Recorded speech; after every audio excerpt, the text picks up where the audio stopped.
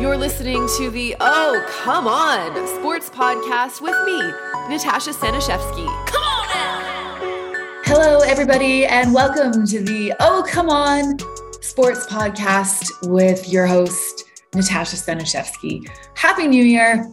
I know it's a little bit late to say that. I realize it's February. However, I have not spoken to you since 2021, so I feel like it's still warranted to wish you all a happy new year. Hope you're doing well. Thanks for joining us. I am excited to let you know about the new format for the podcast. My co-host last year, Al, is off to do other things. We wish him all the best. So instead, it is going to be just me. Not rambling for minutes and hours on end, thankfully for you. No, instead, we will continue to have some fabulous guests and hopefully keep doing some fabulous interviews. That has been my favorite part in all of this, is getting to know some of these athletes and coaches and just people in the sporting world a little bit better and hearing all their stories. Everybody has a story, no matter who you are. And we've had some great ones so far. And we have some great ones this week with our first guest of 2022. It has been a few months in that I've been trying to get Canadian pro golfer Roger Sloan on the show. I first reached out to him in October. And mostly because of my fault, we've had some trouble coordinating. I had to cancel a few times. My laptop broke down the day we were going to record. But finally, the stars have aligned, and I'm super excited to have him on. He is a great guy, great personality. He was on an episode of The Cut, where he does a fantastic job, and he has been having a great season so far. He's in his 5th season on the PGA Tour. He is or was born in Calgary, raised in Merritt, BC, and is now living in Texas. He just finished tied for 14th at the American Express. So he's trying to gather a little bit of momentum off of that great finish. And so without further ado, here he is at long last, Canadian pro golfer Roger Sloan. Roger, I wasn't sure this was actually going to happen, but here you are. Welcome to the podcast. We did it. We got organized. We did. I was waiting all day for some type of excuse why we wouldn't be able to do it tonight. Well, okay. So to give our listeners some context, I reached out to you in October is when I thought it was November, but I was looking at our messages today and it was October. So it's taken us a while to get organized. Most of that was my fault. I feel I had to postpone a few times. No, let's be clear. It was all your fault. Okay, fine. Well, I mean, it's except you were on vacation a little bit, Christmas. No, it was when you were ready, I wasn't ready. And then we had some computer issues but it was funny. We were just talking about the highways and driving around here in the mountains. So I was in Banff yesterday and I joked with you, the only way this isn't going to happen is if there's some sort of snowstorm. And literally I'm driving this morning. You know how this goes, right? Like you turn the corner around one mountain and out of Canmore, it's like a blizzard for 30 minutes. And I'm like white knuckle driving all the way. And I'm like, I got to get home for Roger. I got to get home. So yes, here I am. I'm glad we're doing this. How are you? How's life? You're taking a little break. How are things going? You know what? I'm doing great. The new year has started. 2022 is upon us and I've played a couple tournaments so far. Taking a couple of weeks off just to kind of gear. There's so many golf tournaments about to come around the corner. We got the Players Championship in March, so just kind of being proactive in how many events we play leading up to some of these big events. Right. Let's start at the beginning. We were just talking. You were born in Calgary, raised in Merritt. How many years did you spend in Calgary? Not long. I think I was still in diapers when we moved. Oh, okay. I don't remember anything about the actual living in Calgary. I think I was maybe a year and a half when we moved. My mom, she moved all over the place with my grandfather and ended up settling in the later years in Calgary, or Airdrie actually. Okay. And my dad went to SAIT and I guess they somehow, met there and after marriage and they got after it and had me pretty quick. Okay. My dad found a job opportunity out in the Southern Okanagan. So, when I was a year and a half, we moved out there. Okay. And so I was in BC ever since. Right. So is that where I guess that's where you got kind of your start in golf? Is that where all the magic happened? The magic began? Funny story. So obviously, like most Canadian kids, I dreamed of Stanley Cups and gold medals. So I played hockey. I mean, that was all I played. I remember growing up, a lake was across the street. So in the wintertime, you just strap on your skates and just do laps and play hockey with all the other kids or whatnot. Literally living like the Canadian dream, that Canadian lifestyle you think about. And I believe it was when I was 10 years old, my dad decided to take the opportunity to own his own business in Merritt. And well, to prelude that, in the summer times, I'd play baseball. My dad's passion was baseball. So as a kid, I just in the summertime played baseball, wintertime played hockey. And then when we moved to Merritt didn't have an organized youth baseball program. So summertime didn't really have much going on. So in May, my birthday's in May, my dad bought me a set of golf clubs. Down the hill was the 9-hole golf course. And he just said, $150 membership. He's just like, hey, just go hang out all summer. And, we just started doing laps around there. And gosh, I was 16. Hockey was still what I was the best at. Okay. Yeah. I mean, hockey, I would say even to this day, hockey's still my passion. I love it. It's such a great sport. I love the team aspect of it. When I was 16, you're getting ready to kind of ship off to go do some junior camps, embark on, you think back at like 16 years old and you're about to go to these junior camps and go live in a foreign city and do that. Like that, you're so young. There's so much you don't know about life. You're not mature, but I, for some reason, just chose, I'm 6'2", I'm 140 pounds, and some 18-year-older is just going to clean my clock. So, how about I take golf maybe a little bit more seriously? I joke, but there's something about golf that really always pulled at my strings. I think one of them was in the back. I could put a 4-year college education in my back pocket pretty easily. That's kind of the route you take. You play junior golf, then you go to college, play your 4 years of college, and then do whatever you want. So I knew that it was a realistic opportunity to, get 4-year education paid for. So that was kind of the reasoning behind choosing golf. And then I just kind of really got good at it. And, here I am today. So you left because you went to the States, obviously, for college golf, right? You went to Texas. That's a pretty big, and you were young at the time, right? Like we talk about hockey players leaving home when they were young, but that was a pretty big move for you. How did you end up going down there? Yeah. 18 years old. Culture shock, that's for sure. Like, I joke, small town in Merritt, I'd never seen or talked to a Mexican in my life. And I go to El Paso and it's 80% Hispanic. And so, yeah, it was a culture shock, but man, I thrived in it. I loved the environment, just El Paso was such a cool city. I got the opportunity to go there. There was a Canadian coach at the time. His name was Rick Todd. He recruited a lot of Canadians, especially Western Canadian golfers, to go play there. And some of the kids that I would look up to. So I remember when I was 16, 17, a couple of the guys that were a little bit older than me, Chris Barilla, James Allenby, Zach Hildebrand. These are the guys that, I kind of looked up to. And Rick he kind of found me. Kind of a crazy story, but he found me and he offered me a scholarship. For me, it was kind of a dream come true to go to university where some of the guys that I looked up to went to. And so there's a nice little Canadian contingent, made the transition a little bit easier for sure. You had guys on your team that you could relate to, watch hockey with, that type of stuff. So, and it was great. It's where I met my wife too. So I'm super thankful for my time in El Paso. Can you expand on that crazy story about how your coach found you? Because I obviously did my research and I read it, but for people who are listening who don't know it, can you get into it a little bit? Yeah. So the whole process of getting a golf scholarship as a Canadian golfer is quite daunting.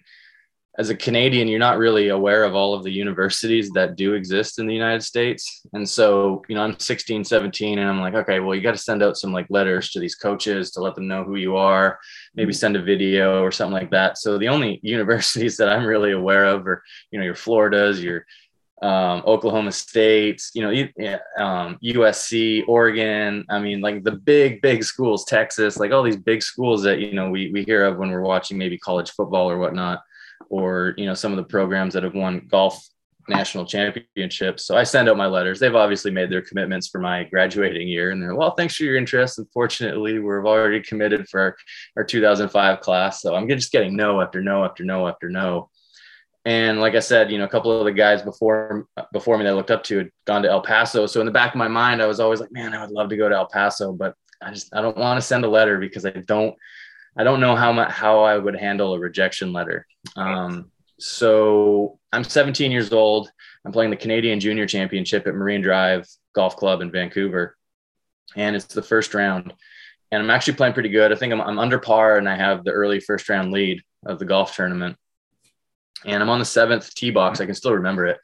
And there's a nice big cedar hedge right around the tee box. And you hear the cedars ruffling around. And all of a sudden out pops Rick Todd, the coach of UTEP. And I'm literally on the tee box. And, it was adjacent to the parking lot. They were just trying to find their way onto the golf course. They didn't realize that they would be interrupting play.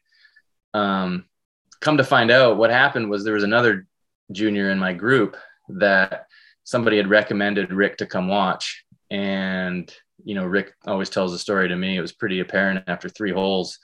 I watched you hit it way into the right trees. You walked in there, you grabbed your 9-iron, you chipped it back in the middle of the fairway, you wedged it on the green, you made your putt for par. He said, I saw how, you didn't try to make any hero shots.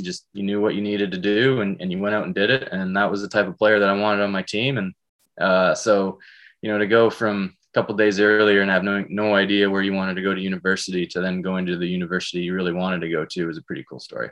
I love it. Yeah, that is awesome. Obviously it worked out for you big time.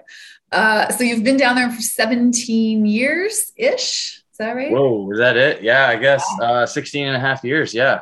Okay. Wow. What do you miss about Canada? Oh man, I miss the 2 things I miss most, obviously, is the landscape. Growing up in British Columbia, Alberta, having the landscape, having just the ability to go outdoors and enjoy Canada, enjoy Canada. Whatever it is, eating dinner, having drinks, whatever it is on a patio late at night as it cools down in the summertime. Ski hills, mountain biking, fishing. I mean, you name it. Just Canada is just it's just such a great country in that regard. And 2, the people, I miss Canadian people. I just miss Canadians being Canadians, getting together, whatever, talking hockey and jawing at each other because they cheer for the wrong hockey team, playing golf. I mean, Canadians love golf. It's just, I do. I just miss Canadians. They're nice people. And that's probably what I've missed the most. And obviously with the last, 24 months what we've gone through, I haven't been able to experience much of Canada. So it's been a tough time for us. Mm-hmm. Yeah. We are all hoping things get back to normal sooner rather than later, for sure. So what was the grind like for you trying to sort of make the big time? I know players, you can go up and down kind of between the Korn Ferry and the PGA Tour. How tough is that? I could see how that would definitely be a grind, but I think I've got a pretty good perspective on it in the sense that, I'm just challenging myself to be the best that I can be, no matter what level that is, whether it's the PGA Tour or the Korn Ferry Tour, or even if you're on PGA Tour Canada, or maybe you have to go over and play in Europe. It's just, what opportunities do we have in front of us, and, use that challenge to see how good I can be. Just kind of more controlling what I can control rather than everything else. So, definitely a little bit of a journeyman career for sure. Definitely didn't come out of the blocks like some of these phenoms did, but, I challenge myself every single day when I wake up, just be better than I was yesterday. And I take baby steps. That's who I am. So I get a little bit better and a little bit better every single day, but I can look myself in the mirror every year and say I'm a little bit better player than I was last year. And that's really all I'm focused on, is just improving myself day to day. In August, you had to finish 19th at the Wyndham Championship to keep your tour card. You ended up in that 6-man playoff, came so close to winning the whole thing. Did you learn anything about yourself in that moment? I learned how to win on the PGA Tour in that moment. Even though I didn't win, I learned how. I kind of, like, I joke with my caddy, it's almost like I accidentally stumbled upon the winning formula. And so I'll kind of elaborate on that.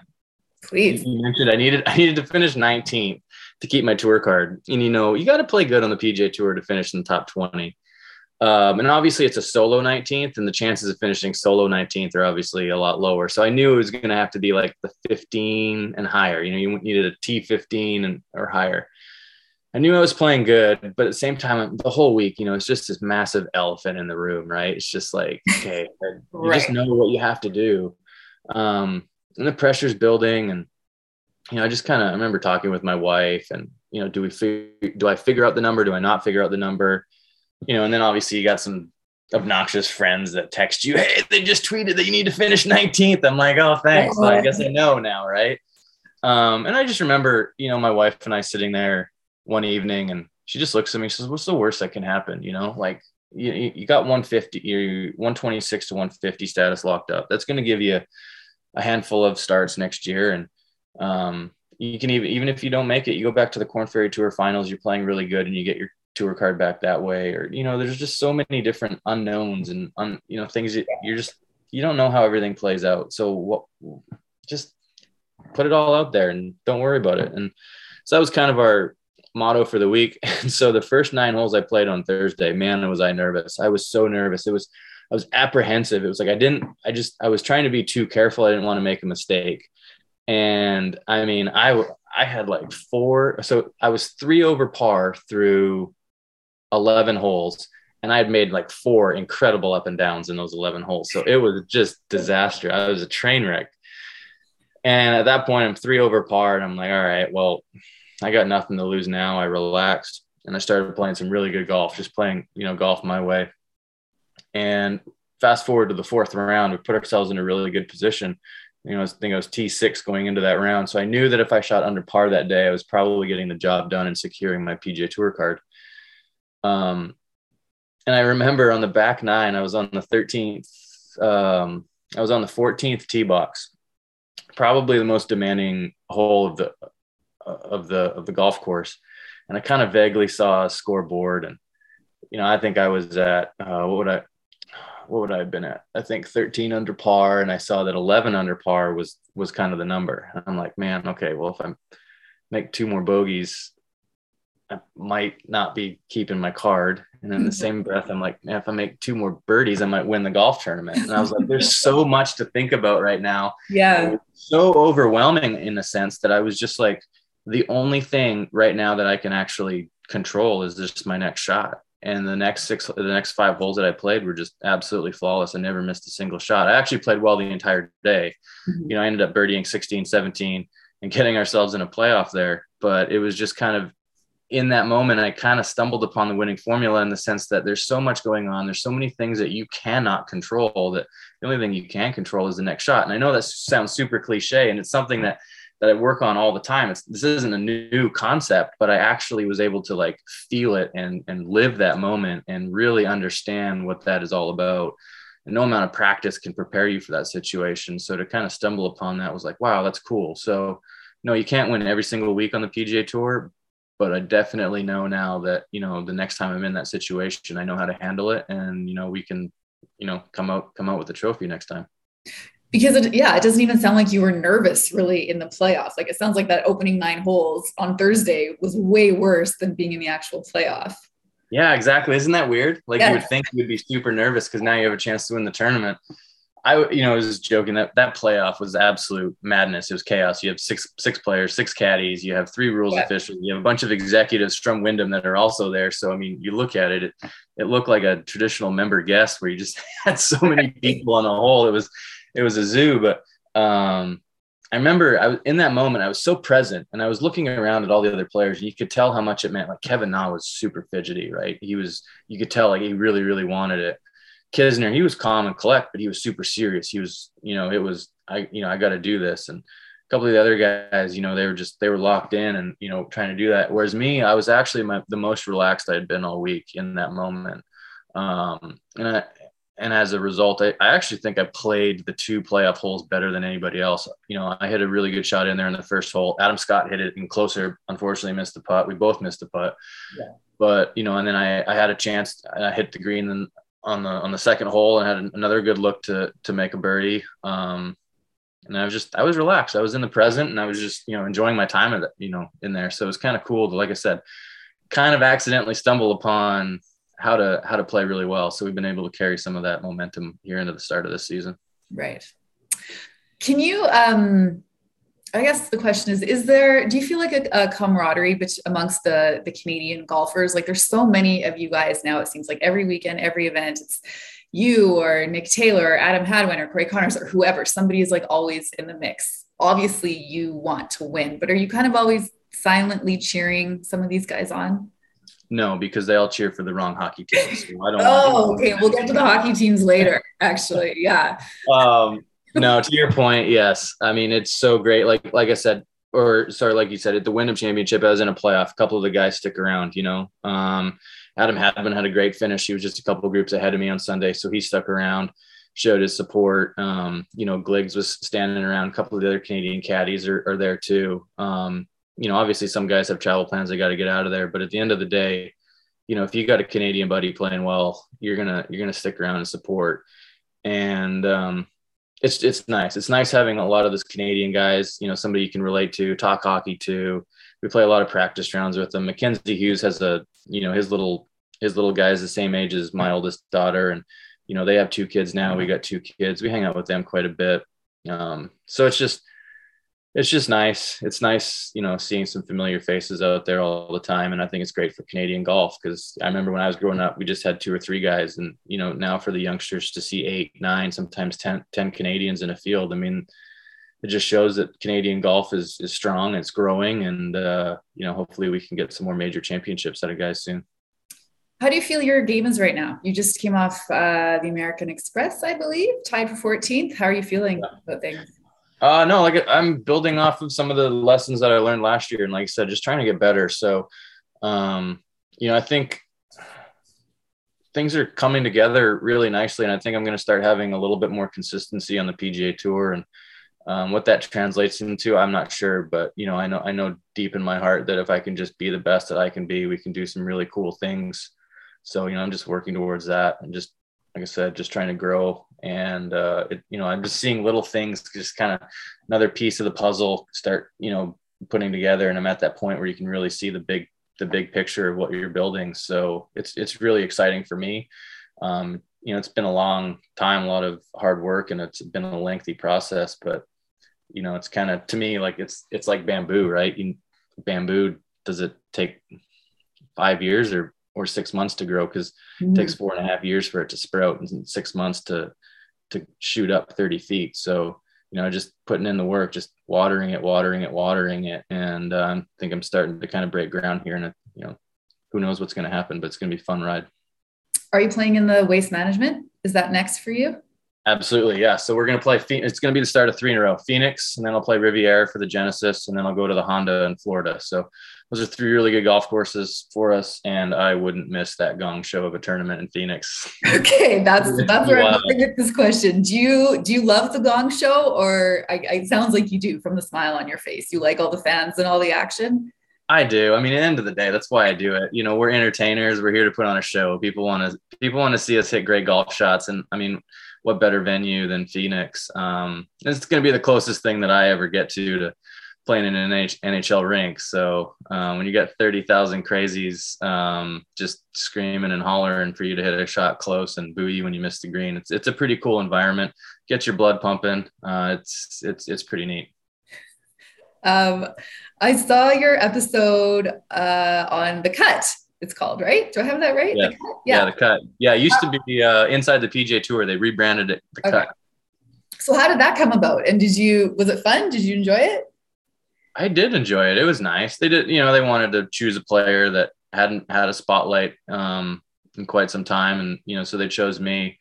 They asked me like, hey, what do you want to do? I think one thing, like, I wanted to showcase a little bit of the wine. I wanted to showcase my club that has an incredible wine cellar. But at the same time, we also wanted to showcase a little bit of the normal family life that we lead when we're at home. Mm-hmm. I feel like sometimes sports athletes can be glorified a little bit too much with their glamorous lifestyle, their fancy cars and their big houses. And we live in it's a spectacular house, but it's modest, for the Texas area, and we have a great neighborhood, and we just love hanging out with the kids. And, it's more about that quality time with the kids when we're home and spending time with the neighbors and, really investing in people and relationships. And, that's kind of who we are. And we wanted to showcase that a little bit. And, then we got the opportunity, obviously, to showcase a little bit of the wine, which kind of has been a little bit of a new hobby for me. And that was cool to kind of get in the cellar and open up some good juice. Yeah, I thought it was a great sort of behind the scenes look at you and your family and the wine. That was, I didn't see that coming. Where did you get that love for wine? Where did that come from? Man, I don't know. Like, I guess I want to act sophisticated, so I want to, gotta sip wine to be sophisticated. I don't know. And what's really interesting is I actually really don't drink alcohol that much. I actually rarely ever drink alcohol. I'll have a beer now and again with some of the guys, but other than that, I don't really drink much. But I started, every time we would go to Napa for a Napa event, you do a couple tastings and you kind of had a different sense of different things. And then through some of the friends and relationships that we've built, either through our club here in Houston, which is wine eccentric, they love it, and the relationship, like I said, in Napa, I've kind of just been getting into it from more of an affinity for like quality winemaking and, really expanding my palate and testing new things. And just, man, it's a deep, dark rabbit hole, but it's something that I kind of enjoy doing. And I think the thing that really I enjoy the most about wine is wine brings people together. It's a great opportunity to, hey, we got a cool bottle, get 5 or 6 people together and just, and then hours later, you've had great conversation. You've gotten to know some people a little bit better. And I think that's what I love most about wine is it's just it's an opportunity to bring people together. Right. So have you had the chance, because you probably don't spend a ton of time in BC anymore. Have you had the chance to go to some of the wineries there? Because there are some fantastic wineries, obviously, you probably know. Yeah, I mean, I'm a huge advocate for the Okanagan wine scene anywhere I go, whether it's Napa or here in Texas. But yeah, I would say expanded wine knowledge hasn't happened until like the last 18 months or maybe 2 years. So no, I haven't been able to go to a lot of the wineries just in the last couple of years, but I'm excited to go there because there are a number of places that are popping up that are producing some really good wines. And, so it's definitely on the bucket list to go through there and, build some relationships in the Okanagan that's close to home. Okay. Give me a recommendation because I did dry January. So no alcohol this month. Today is the last day. So tomorrow, if I want it, I can have a glass of alcohol. So if I was going to have a glass of wine, what would you recommend? What do you like? Well, favorite? So what does your palate kind of like go towards? Are you reds? Are you whites? I like both, but I usually gravitate toward red. And I'm usually I am not sophisticated at all. Any Cabernet Sauvignon is usually what I go towards, but I don't know if things are sweet or dry or any of that. Yeah. So I love Cab Sauvs. I like the big, the bold, the dry. So I don't know too many Canadian stuff right now. I don't know how much you get in Canada. Like how easy is it to get like a Napa or like French? I have a few friends who I think could hook me up. I have a few friends that are pretty into wine. Yeah. They do some crazy ordering from all over the place. So I bet you I could get something. Yeah. So my favorite is produced by a friend of mine. So Bure Family Wine. So Val Bure, who used to play for played for the Montreal Canadiens and played for the Calgary Flames.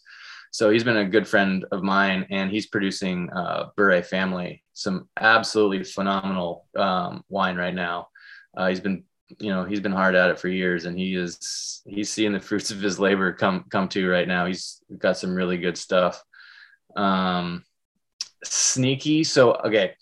I don't necessarily have any particular bottles that I would recommend other than Bure. Bure is my favorite right now, but particular regions within Napa, I definitely gravitate towards Howell Mountain a little bit. It's got a little bit more minerality in the grapes. So you get a little bit more texture that comes to you when you're drinking it. And then if you get anything from the To Kalon vineyard, you're probably drinking some really good stuff. So Okay. Those are my recommendations. Anything from Howell Mountain or Beckstaff or Tokelan or Bure, and you're going to be having a good night. You sound like a real expert right now, by the way. I know, I'm very impressed. I'm really not that big of an expert, but as it's been developing, you just kind of hit some soft spots for the good stuff. Right. Okay. So yeah, Val, you just mentioned Valerie Burry was on the cut with you. You've brought up hockey a couple of times, so clearly you're still a hockey fan. So are the Flames your team, or are you a Canucks fan? No, I'm Flames fan. Yeah. Jerome McGinley was always my favorite player growing up. And obviously being born in Calgary and having a connection with there, kind of always been a Flames fan. So, I do. I'm a guy, I'll admit it. I cheer for all the Canadian teams, if any Canadian teams in the finals. Well, man, it would be tough to cheer for the Oilers. But if they were, I would love to see the cup return to Canada. But we cheer on the Flames every time they play. Do you get a chance to see all the games down there? No. I mean, like on TV and stuff like that. So, they subscribe to like ESPN Plus it's actually really nice. They just did a deal with ESPN Plus. So I get to watch all the games on my phone or whenever, the kids aren't crazy. Right. Do you get a chance? Do you play anymore? So secretly, yes. Okay. Got it. Yeah, actually, no, I played in a men's league here in Houston, which is actually really good hockey because there's so many transplant Canadians within like the oil and gas industry here.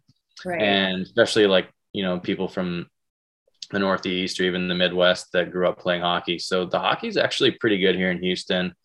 I have not played in the last 3 years though. So since I've been like really full go in the PGA Tour, there's a few, it's men's hockey, guys. There's a few guys that take it a little bit too seriously, and always, and it's just like, man, if I had a desk job, I would be there every week, but it's not worth it to have some guy do something stupid to you and I can't swing a golf club the next week. So yeah, well, hopefully your Flames do well. I mean, they look really good so far. Looks like they can put together a decent playoff run if they keep going. Yeah, what I like about them is defensively they're really good. And I think that's the type of team that you need when it comes to the playoff time when the games get a little bit tighter. Obviously COVID kind of hit them hard. They were just kind of getting into their stride. So I think they'll bounce back. They got a lot of games in a row now between now and the end of the season, but I think come playoff time, their defensive play is definitely going to be an advantage. Will help them, and their goaltending for sure. Yeah. Okay, I got a couple more for you, and then I'm going to let you go. For somebody like me who's been golfing for 7 years now, finally broke 100. Congrats. Last season, which was like a big monkey off my back. Any tips for a person like me? It's a very open-ended question. I realize that. But where's your strengths? Where's your weaknesses? Short game. Short game is my weakness, of course. Well, it's the golf conundrum. I mean, how many people, as soon as they get to the golf course, straight to the driving range, I'm going to hit like 6-9 irons, and then I'm going to rip driver, right? It's like, it's great. For me, I'm in my club and I go to the chipping green and I got it all to myself because nobody ever comes and works on their chipping. Right. So short game. I got a buddy of mine. He's kind of in the same boat. He's just started playing golf for a couple of years now. He's into the 90s, but now he really wants to get into the 80s. So he just started, getting into the 90s, but basically I was just like try to hit 5 greens in regulation. Right. And then after that, the biggest thing is on your first chip, make sure you hit the green. That's it. Don't worry about where the pin is. Because if you think about your short game, right, like how many times do you maybe get up to the green in 3 or 4 shots, whatever it is, and then it takes you another 3 or 4 to get onto the green, right? Yes, exactly. And it's like, well, you're trying to hit it close and then you decelerate or you whatnot. It's like, hey, like eliminate the pin, just get it onto the green. So you're going to eliminate 8 strokes right there at the end of the day by just chipping it onto the green. Don't even worry about where the pin is, right? Once you get that confidence of chipping it onto the green or into the middle of the green on your first chip, then we can work on precision and getting it close to the pin. But what you want to do is you want to eliminate the fact that it takes you 2 or 3 chips to get it onto the green. Does that make sense? It does, but you haven't seen my putting. So in theory, I like your tip. That it makes sense. I know what you're saying. Yeah, but I got to. I did watch a video of you doing some thing on Instagram, a little putting thing at one of the golf courses there in Calgary. It wasn't live though, right? It was probably like an 80th. Yeah, they made you look like a scratch putter. Exactly. That is the magic of TV right there. Okay, I'm going to remember that tip though. That's a good one. Okay, my final question for you. Do you have a favorite Canadian golf course? Tobiano. Okay, so many people say that. I haven't played there yet, but so many people mentioned that one to me.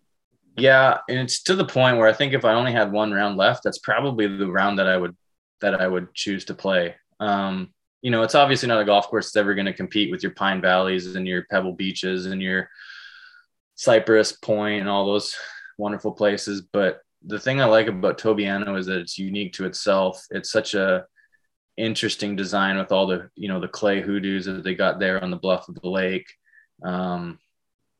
Fantastic layout. Thomas McBroom did a wonderful job with it. Mm-hmm. The course maintenance is incredible. You're always getting very good conditions every single time you play it. And then I got married there too. So there you go.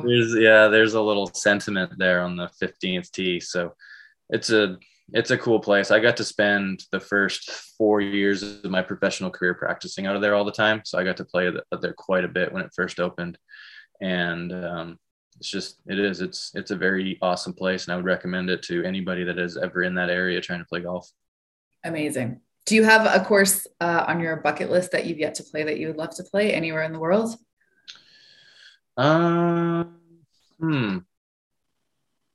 It's interesting you say that because I play golf for a living, like going and playing recreational golf doesn't really ever pique my interest, because it's like, all right, I'm done playing golf. I just want to go home and just do nothing. And then when I'm at home, I just want to stay home and practice at my own golf course. I've always wanted to play Pine Valley. I would say that's probably the only golf course that I'm literally would I just want to say that I've played Pine Valley. But more than that, anybody that knows me, I think what I want more is just to have a really good game with 3 or 4 other guys in a group. It doesn't really matter where we play, whether we play the, Muni 9-hole track or whatever. I just want to have a good time with, 3 or 4 other guys and, or girls for that matter, and just have a good time and, play for a couple bucks and, have a drink afterwards and, just enjoy our time together. That's what I love about golf. That's what I really, really love about golf. So that's, to me, is more important than playing any specific golf course. Awesome. Well said. I love the social aspect too. Playing golf is one of the best decisions I ever made in my life, was to start playing. There's so many great things about it. Yeah. And it's so, it pains me because so many people that, are in our stage of life are like, oh man, I wish I had started earlier. And you're like, oh yeah, it's, I wish I had played it in high school or whatnot and had a little bit more introduction earlier in life, because it is if you think about it, it's such a great recreational sport because you can play it from the age of 12 to the, or even earlier, all the way to you're 90 years old. How many other sports like that? It's not like you and I can go and just pick up a football and play a game of football, when we're 45 or whatever. So it's unique in that sense. And the other aspect that I like about it is that you and I can go play together, right? Exactly. It's not like you can go have a game with Serena Williams in tennis, right? It's just not going to be fun for her. It's not going to be fun for you, but you and I can go play golf together. We can enjoy the golf course. You're probably going to need a lot of strokes on me. So you're probably going to end up winning. And I'll pay you your $15 at the end of the day, and then we'll go have a drink and you'll pay. And, that's what's fun about it. That's really what I really love about golf. Well, whenever you get back to Canada, you'll have to come back and play some of these courses in the mountains here. Have you played any of the ones out here, Stewart Creek or Kananaskis or anything? Played, I believe Stewart Creek is actually the only one I haven't played. Played Kananaskis, played Canmore. What's the other one? Silvertip, played that one. But I still remember my first ever father-son tournament or trip to Kananaskis. We played the Mount Kidd course. And what a spectacular setting there and backdrops of the mountains. Yeah. What a fantastic place. And, you remember times like that. I think I was probably only 12 or 13 years old when that happened, but, memories for a lifetime. I was going to say one of the reasons I love golf is because it's something I can do with my dad and my brother now, and didn't have a whole lot I could do with them before. So it's awesome to have those moments. Yeah. But that kind of family time. So I get it. Thank you for this. It has been awesome talking golf and everything else. I'm so glad we finally made it happen. Yeah, I was actually, well, I'm a little disappointed we didn't get into any of that banana zucchini bread that you made a couple weeks ago. Are you a foodie as well? On top of being a sommelier? I'm kind of getting into it a little bit. Yeah. Okay. Like a baker or a chef, or because you're right. I mean, what was it? Oh, the banana zucchini loaf. Yeah. I think this was in October when you had first reached out, and then you made, I love banana bread. I love it. And then you made banana zucchini bread. And I was like, okay, it's interesting. I've never had banana zucchini bread, but it would probably be pretty good. Yeah. It's not bad. It's okay. I mean, I prefer the two separately, but it was fine. And then you went on your beet binge. Was that last week? That was last week. Yeah. I have basically a whole tray in my freezer of beet brownies because I have no one to give it to right now. Right. I make all this stuff now. I need to find more friends in Calgary because I don't know a heck of a lot of people out here. So the baking's taken a bit of a hit just because I don't have a lot of people to give it to and I don't want to eat it all, but I kind of love experimenting. So yeah, no, it is. Yeah, it's cool. I'm in that point of life too, where I'm kind of like, I want to kind of put a garden in the backyard and start growing some of my own like produce and fruit, just to have a little bit more control over, what you kind of put in your body a little bit. Mm-hmm. So that's I'm starting on that. It's just more curiosity right now of just kind of going a little bit more natural in certain areas. So again, that's probably the power of social media pushing me in some direction that wouldn't otherwise have gone into, but just kind of learning, just trying to figure out what's best for our body going forward. Are you pretty heavy into do you have a strict kind of regimen that you follow? No. Okay. I have a baseline, like I work with a nutritionist. And so we work on essentials that I need in order to function properly on a golf course, so I'm making sure that I'm getting my amino acids for my joint health. I'm making sure that I'm getting proper fats so that my brain stays, my brain doesn't cramp or whatever, that is well nutrition. So, there's certain things when I'm on the road, I'm pretty particular about what I eat. But again, like if someone puts ice cream in front of me, I'm not saying no to it. But you just make sure that you get proper amount of protein and veggies and making sure that, and since I've done that, it's been remarkable how much inflation inflammation is going up, but inflammation is going down. Just my inflammation has gone down just by, and not doing anything crazy, but just making sure that I'm getting, the essentials down pat. And then when you tend to get the essentials down pat, you have a little less room for those nasty stuff that you should be saying no to. Right. That's kind of where I'm at. I feel like you have a pretty good perspective on it all. Like you're pretty balanced about this whole golf career of yours. That's a good way of putting it. Yeah. Accurate? Yeah. I try not to be too extreme on anything. I always kind of weigh everything. Like you said, weigh the good, weigh the bad. Everything, anybody can take anything to the extreme. So you just kind of, I think it's important to kind of pick and choose for you, what's important to you. Really know yourself, right? Self-awareness is, it's huge. So self-awareness in of itself is curative. So there's a quote for you, but I got balanced, I guess. I like that. Did having kids change things at all for you? I don't think so. Obviously having kids does change certain things, definitely puts things in some areas of your life into perspective. But I've always been really intrigued and challenged myself to build good character. Right. And so that, that character then helps you make proper decisions in all areas of your life. So whether it's nutrition or finance or playing golf or whatever it is. So I think, really just finding, what it means to build and have good character, really kind of, that's the person that you take around all over the place. That's the person that you take to every decision that you make. So that to me is something that's very important to me. Amazing. All right. I think we're gonna leave it right there. That's a perfect spot to end. Thank you again so much for doing this. I will be keeping an eye on you, as I'm sure many Canadians will, the rest of the way. Good luck the rest of the season. Thank you. Appreciate it. Thanks for having me on the show. We will do this again. Yes, we will. Sometime down the road. In like probably 3 or 4 years. When you win your first big event, how about that? When you win a major. Okay, so all right. Okay, sounds good. So like June or July. Perfect. It'll happen. Okay, thanks, Roger. Good luck. Cool. Thank you. You're listening to the Oh Come On Sports Podcast with me, Natasha Staniszewski. Come on!